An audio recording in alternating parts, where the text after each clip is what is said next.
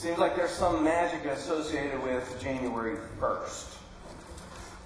There's a new beginning, a new page, a turning of a new leaf, a new chapter in your life.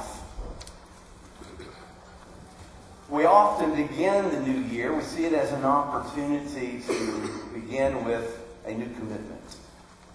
We call those resolutions. I resolve to fill in the blank.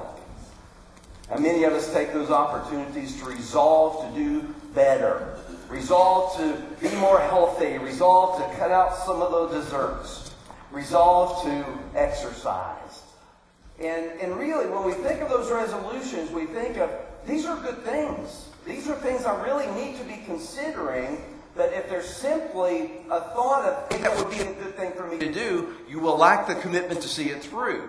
And that's why in the U.S., about 65% of the resolutions have already been tossed to the wayside 2 weeks into the new year. Well, that's a problem, isn't it? I mean, we all have good intentions on the first day. But my question is, what will be different this year? What will be different in your walk with Christ this year? And this is a time that we would set aside and say, it is the beginning of a new year. It is a new page. How will I be more intentional with my walk with Christ this year? And see, if we are not intentional, it will not happen. So why not start today? Why not begin today of being intentional with your walk with Christ? This morning, as already been mentioned, we begin a series called Becoming a Great Church. Now, this leads up to our revival at the beginning of February. Now, I mentioned this a couple of months ago. I said, mark your calendars right now. Block out the time from Sunday to Wednesday. And I wrote down the date so I wouldn't. February 5th through February 8th, Sunday through Wednesday at 6 o'clock.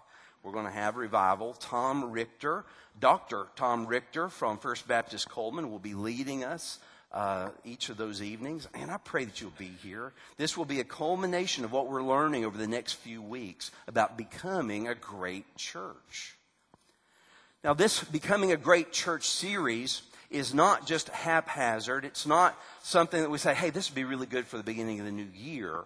This connects all the way back to May of last year. The very first sermon, I began a series on what the church is. How did we originate? What was the purpose? What are we supposed to be doing? And that led into the letters to the churches in the book of Revelation, and where we could evaluate where we were individually and corporately with what God was saying through Jesus in the book of Revelation. That led us into how God speaks and how God speaks to His church. And we put all those foundationally to this point, and now we're asking, how do we become a great church? Not saying that we're not great, not saying that we haven't been great. How do we become great today? We understand that through beginning well together, that we will understand the Lord's vision for His church.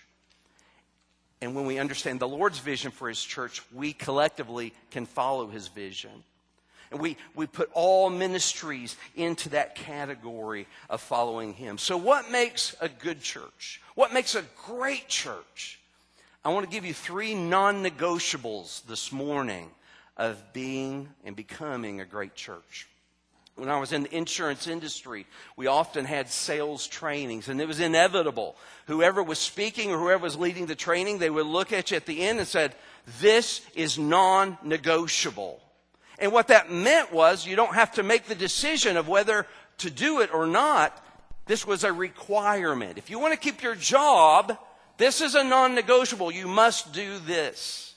So I want to give you 3 non-negotiables this morning to being a great church. So we're going to be in the book of Matthew, 3 different places this morning. The book of Matthew. And if you're following along in your outline this morning, the first one is the Great Confession. The Great Confession. And we find this in Matthew chapter 16, verses 13 through 18. Matthew 16, verses 13 through 18. Now, when Jesus came into the district of Caesarea Philippi, he asked his disciples, "Who do people say that the Son of Man is?" And they said, "Some say John the Baptist. Others say Elijah, and others Jeremiah or one of the prophets." He said to them, "But who do you say that I am?" Simon Peter replied, "You are the Christ, the Son of the living God." And Jesus answered him, "Blessed are you, Simon Bar-Jonah, for flesh and blood has not revealed this to you, but my Father who is in heaven. And I tell you, you are Peter, and on this rock I will build my church, and the gates of hell shall not prevail against it." How would we answer Jesus' question today if he just showed up and said, "Hey, who are people saying I am?" And we could give some answers. Let me give you a few answers. I'm pretty confident we would get these answers in our community today. Oh, Jesus, he was a good prophet. He was a great teacher. He was a religious man. He's a safety net. He's a crutch for the weak. He's a magic genie in heaven that if you say the right prayer in the right way, with the right words, you get what you want. He's someone who helps us get out of trouble when we get ourselves into trouble. And some would even say, he's one of many ways to heaven.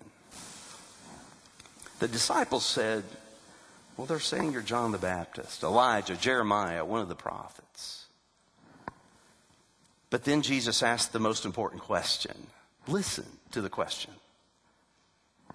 Who do you say I am? See, it really doesn't matter what everyone else is saying.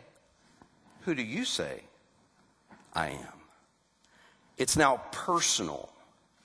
And we cannot miss this point. Jesus did not ask, hey, who do you think I am? He said, who do you say that I am? Who are you telling people I am? Saying is being vocal. What is your verbal confession about me? The implication here is that Jesus expects his followers to be vocal about him. His followers, you and me.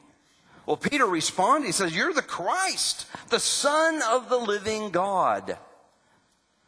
And despite what some may think, Christ is not his last name. It's a title. Christ, the Messiah, God the Son, the divine Savior. This is who he is. And Jesus replied, you didn't figure that on your own, Peter. No, this is a revelation from God that you would know this about me. See, this is how we become followers of Jesus. Not because we have someone who's persuasive. Not that we have someone who's preaching a sermon or teaching a Bible study. Or not that we said some prayer after someone else. That's not how we become a follower of Christ. We become a follower of Christ when God reveals truth to us and we respond to him. That's the only way anyone is saved. Jesus said, you are Peter, and on this rock I will build my church. Now I'll just say, there's some that misinterpret that passage to mean that Jesus is saying, Peter, I'm going to build my church on you. And they've held Peter up to a much higher standard, a saintly standard, far above anyone else because of this particular passage. But if we look at the context, and we look at the Greek that's used in this passage, Peter means rock or stone. Whereas the rock that's used there, the Greek word for that is bedrock or foundation. So what Jesus is saying here is, Peter, you are a stone that I will place on the foundation of the confession you just made. And I will build my church. Do you see what's happening here? Peter is a component, and the same component as you and I. When we become followers of Jesus Christ, we become stones that are placed on the common foundation of the confession of the revelation of God concerning Jesus Christ. And that is how he builds his church. From that foundation, the foundation of the revelation of God, of who Jesus is, we become what he has designed us to be.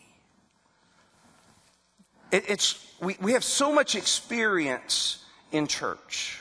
Different experiences, different backgrounds, perhaps different faiths. In the past, we've learned hard lessons. We've learned good lessons. We've learned to walk with Christ. We've learned what not to do to walk with Christ. But it's not about what we think is best.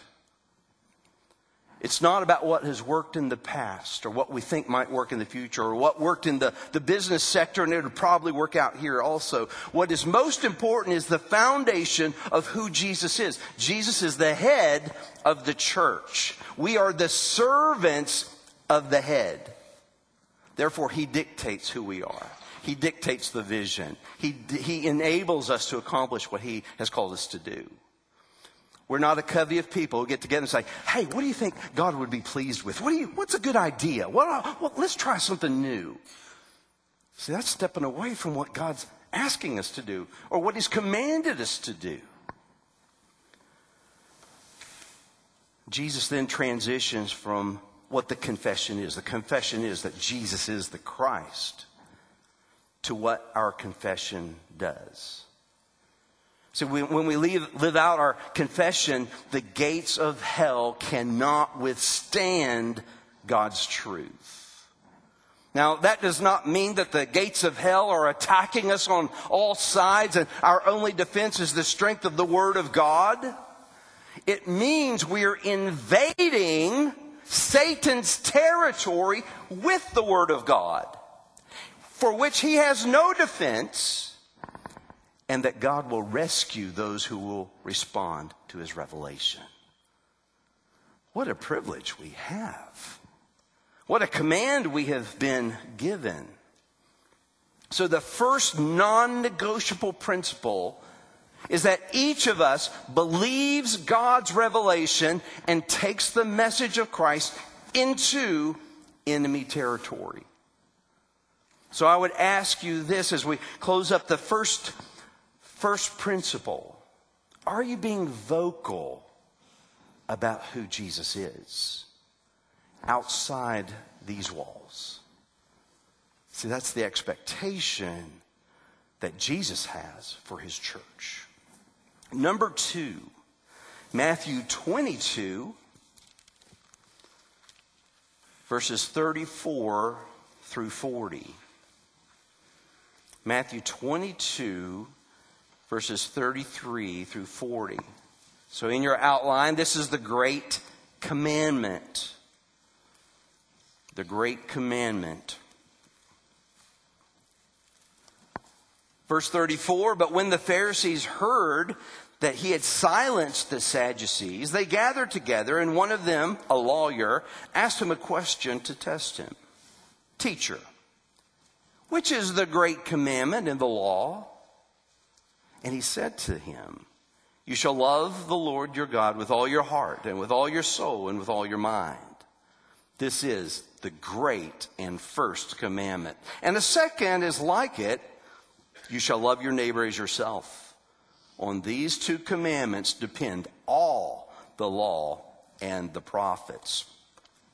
See, the religious leaders were threatened by Jesus, but they were also curious about him. They heard things, they saw things. He was putting dampers on what they were teaching. So they came to him to test him about the commands of God. Now, just for your reference, if you want to look at the 10 Commandments, you would go to Exodus chapter 20. And as you read through the 10 Commandments, the first 4 commandments deal with your relationship to God. The remaining 6 commandments are your relationship with other people. So Jesus, when asked, though they were trying to trap him, he brilliantly summed up all the commands of the Old Testament with just 2. Love God fully with all that you are, and love your neighbors as you love yourself. If you're not relating to God properly, you cannot relate to others properly. And if you are having difficulty relating to others properly, it signifies a deeper issue of your relationship with God. This is the way it is. If you have a good relationship with God, you will have a good relationship with people. That's within the body of Christ as well as outside the body of Christ. Since we have the record of Jesus' answer here, we are not permitted to determine what we think is most important. I'm sure we would have a variety of answers if I said, what is the most important verse in all God's Word? What's the most important command in all of God's Word? And we would all have our own favorite command. Likely it would be a command that you're already doing. But we don't have the privilege of dictating which command is the best, because Jesus already told us. So our only recourse is to evaluate how we are doing with the things Jesus said to do. He said to love God with all our hearts, with all our souls, and with all our minds. Are you doing that? Am I doing that? Do I love God fully with everything that I am, every moment that I am? Do we love our neighbors as ourselves? Now, if we are truthful, we have good days where we're doing pretty good at this.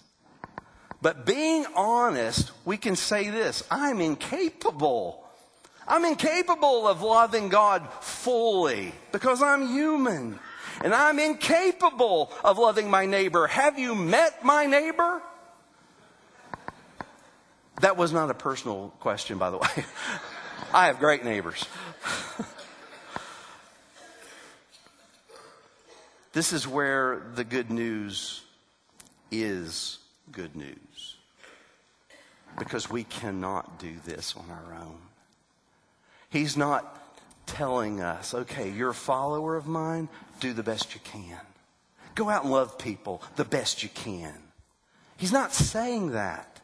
See, in Galatians 3:24 it says, the law and the commands is a guardian, or they are a guardian until Christ came in order that we might be justified by faith. So only as we realize our sinfulness and only as we realize our weakness and our hopelessness can we then turn to Christ in faith and rely on Him fully for salvation. But likewise, we have to rely on Him fully to obey what He says. Despite what we may think, God is not sending us out to fail. He's not giving us a list of things that we cannot do to watch us fail. He enables us to accomplish that which He has commanded us. He has given us the Holy Spirit, which is His power within us, His presence within us, to accomplish the very things that He says that we must do. Therefore, we must rely on Him completely in order to accomplish that which He has commanded us. Our greatest expression of love to God is to set our hearts and our lives toward obeying Him. This has to be an intentional effort, and it begins today. How will 2023 be different? I want to set my heart, I want to set my gaze, I want to set my life to be in His presence. I want to follow Him, and I want to do everything that I can, everything that God has given me, all the tools and all the people around me to accomplish this. I have to be intentional. It will not happen the second thing, our greatest expression of love to our neighbors is telling them the good news of great joy that is for all people. That's our greatest expression of love. Yes, we can take in their trash can. Yes, we can get their mail. Yes, we can mow their grass. We can be nice. We can hold doors open for people. But we're not loving them if we're not telling them about Jesus Christ. Jesus is clear in this. We have to be intentional. If we're not intentional about telling people about Christ, it will not happen. Just as God adopted us into his family and calls us his children, his intention, his desire is the same for our neighbors. For those that we come in contact with, for those that we find difficult, his desire is the same for them as it is for you. The second non-negotiable principle is loving God fully and others as ourselves. Number 3, the Great Confession. The Great Commission. This is number 3, the Great Commission. Matthew 28, 16 through 20. Matthew 28, 16 through 20. And in your outline, the Great Commission. Now the 11 disciples went to Galilee, to the mountain to which Jesus had directed them. And when they saw him, they worshiped him, but some doubted. And Jesus came and said to them, all authority in heaven and on earth has been given to me. Go, therefore, and make disciples of all nations, baptizing them in the name of the Father and of the Son and of the Holy Spirit, teaching them to observe all that I have commanded you.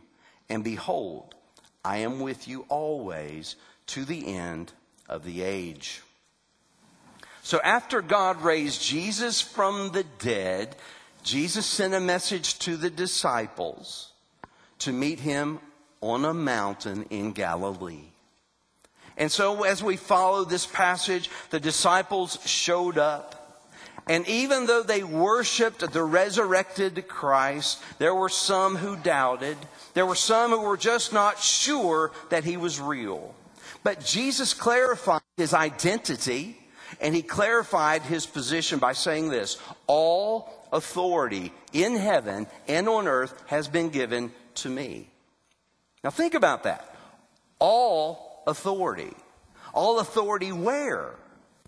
All authority where? In heaven and on earth. That's all authority. That's the entirety of authority.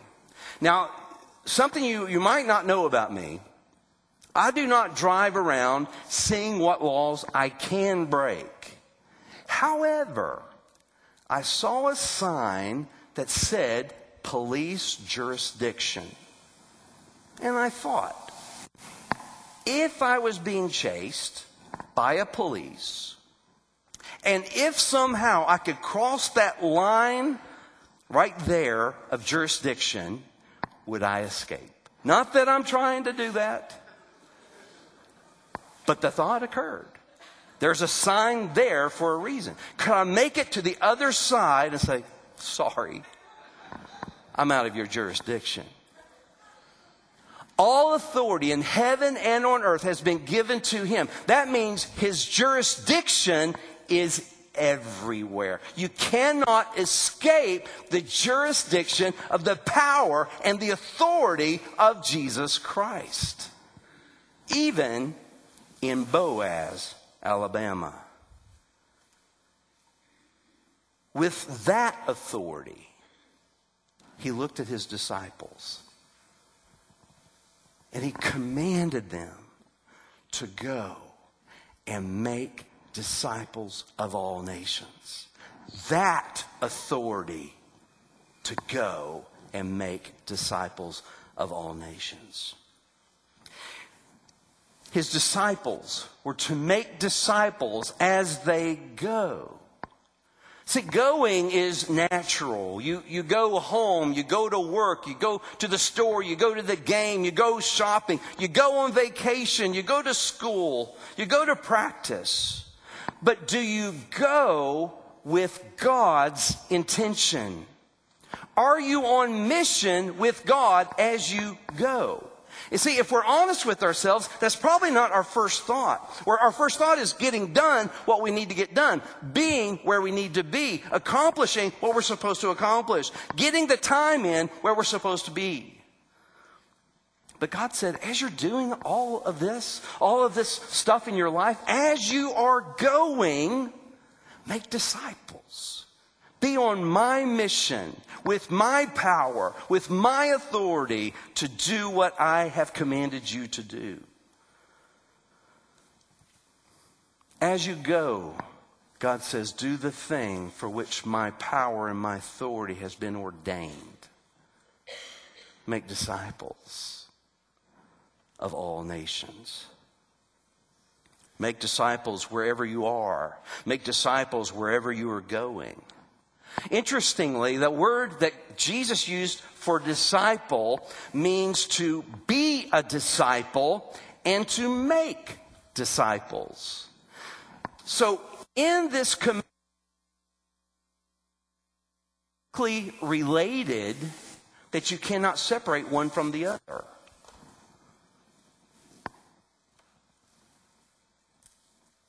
That means you cannot follow Jesus without making disciples. You can't make disciples without following Jesus. And we have our reasons for not making disciples. I've said them. You've probably said them. I'm busy. I don't have the resources, or I just don't know how to make disciples, or I'm not really far enough in my walk to teach anybody anything. I'm just trying to make it on my own. But thankfully, Jesus provides the answer. He says in this command, as you follow me, I will provide the authority. And I will provide the authority and the power required to make disciples. So what does that mean for you and me today? What does it mean for 2023? Can we honestly say that we're following Jesus if we're not making disciples? I'm not asking for your opinion, because we were just told by Jesus. See, Jesus said, if you follow me, you will make disciples. We could even go to John 15, where Jesus says, I am the vine, you are the branches. If a man remains in me and I in him, he will bear much fruit. That's discipleship. You will do this. Frankly, if you and I are too busy to follow Jesus, making disciples, we have committed our lives to the wrong things. If we're committing our lives to the wrong things, how can we expect to live in the blessing of God?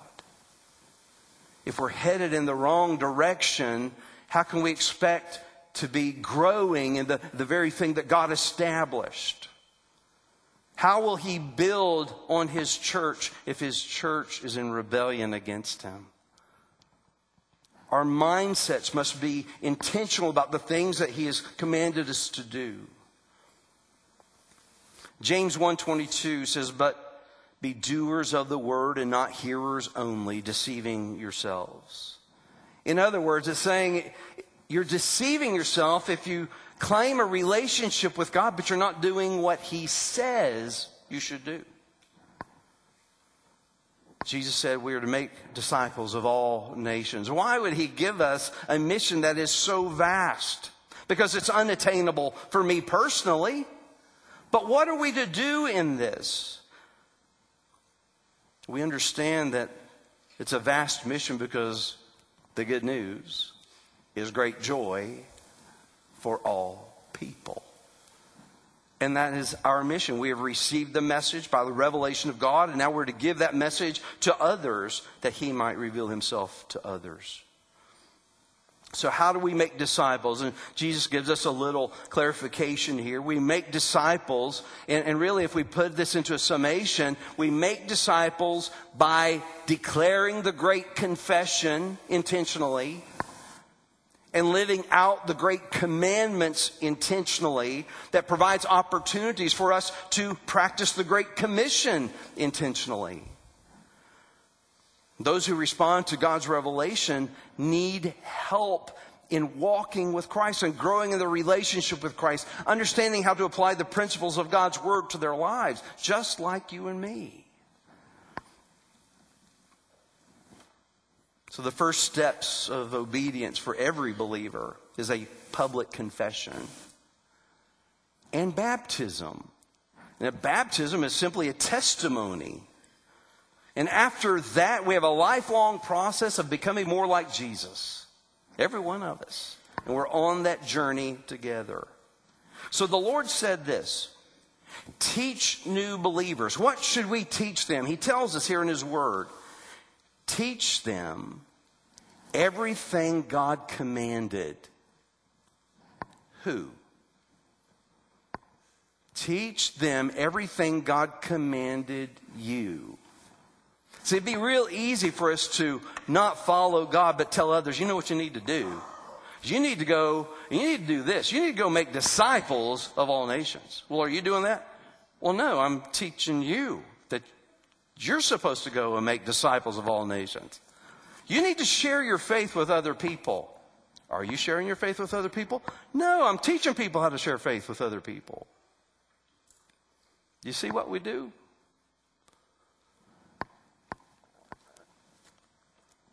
You may have heard the phrase, do as I say, not as I do. That does not work with discipleship. You see, we teach what we know and we know what we do. And if you argue with yourself, well, I'm just not to the point yet that I can really teach somebody how to live like Christ because I'm still figuring it out for myself. Do you have any victory in your life? Any whatsoever? In any part of your life, are you having victory where you're applying a principle of God to your life? And if the answer is yes, then that is an element where you can teach someone else. You don't have to get all your ducks in a row to be a discipler. You teach what you know because you're living it out. By teaching other disciples what God has commanded us, we will be teaching them to make disciples who make disciples, and so on. It becomes an exponential factor rather than a simple addition. God builds His church.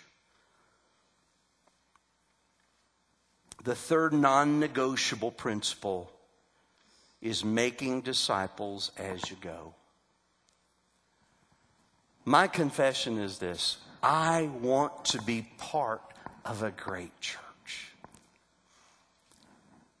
But I know that that is a requirement that I must meet as well. I have to make the commitment. I have to make the sacrifice. I have to make the contribution. I have to do that to be part of a great church. My question this morning is, do you want to be a part of a great church as well? We must be intentional of our very next step.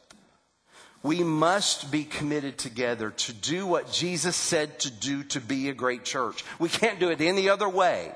We can't look back and say, well, this happened before, it didn't work before, or this happened before and it worked before. We can't look at those things. What is God saying today? To be a great church, what must you do together? And as we look at this and we understand it's being a great church, it's not a they thing. Well, the church is sharing the gospel and the church is making disciples. What are you doing? Because you are part of the church. This is a personal question. Am I being vocal about who Jesus is? That's part of being a great church. Is all of us collectively doing this together. Do you love God and your neighbor fully? Are you relying upon Jesus to accomplish that which He has commanded you? What steps will you take today to make this a commitment in your life? Because if we're not committing to do that and sacrificing what is required to follow Him, we are not following him? And if we're not following him, what would our reasonable expectation to be? Would it be God's blessings bountifully upon us? Or would we wait and wonder why he's not moving? See, God adds to his church. And if we are a body of believers who are not following the fundamentals of what he has commanded us, why would he want a new believer to follow that structure? We must be the ambassador of Christ. Are you making disciples as you go? If you're not, what changes today to begin a journey of becoming a great church? 2023, I am convinced, can be the best year yet. But not best by our standards, but God's best. And there's no better place to be than God's best. So my question is, we come to a point of response, is what is God calling you to do? We know what he's commanded us to do, and we get to evaluate now, am I being faithful to what he's commanded? And if I'm not being faithful to what he's commanded, what is the step I must take today, January 1st, 2023, to walk with Jesus this year intentionally? What is it he's calling?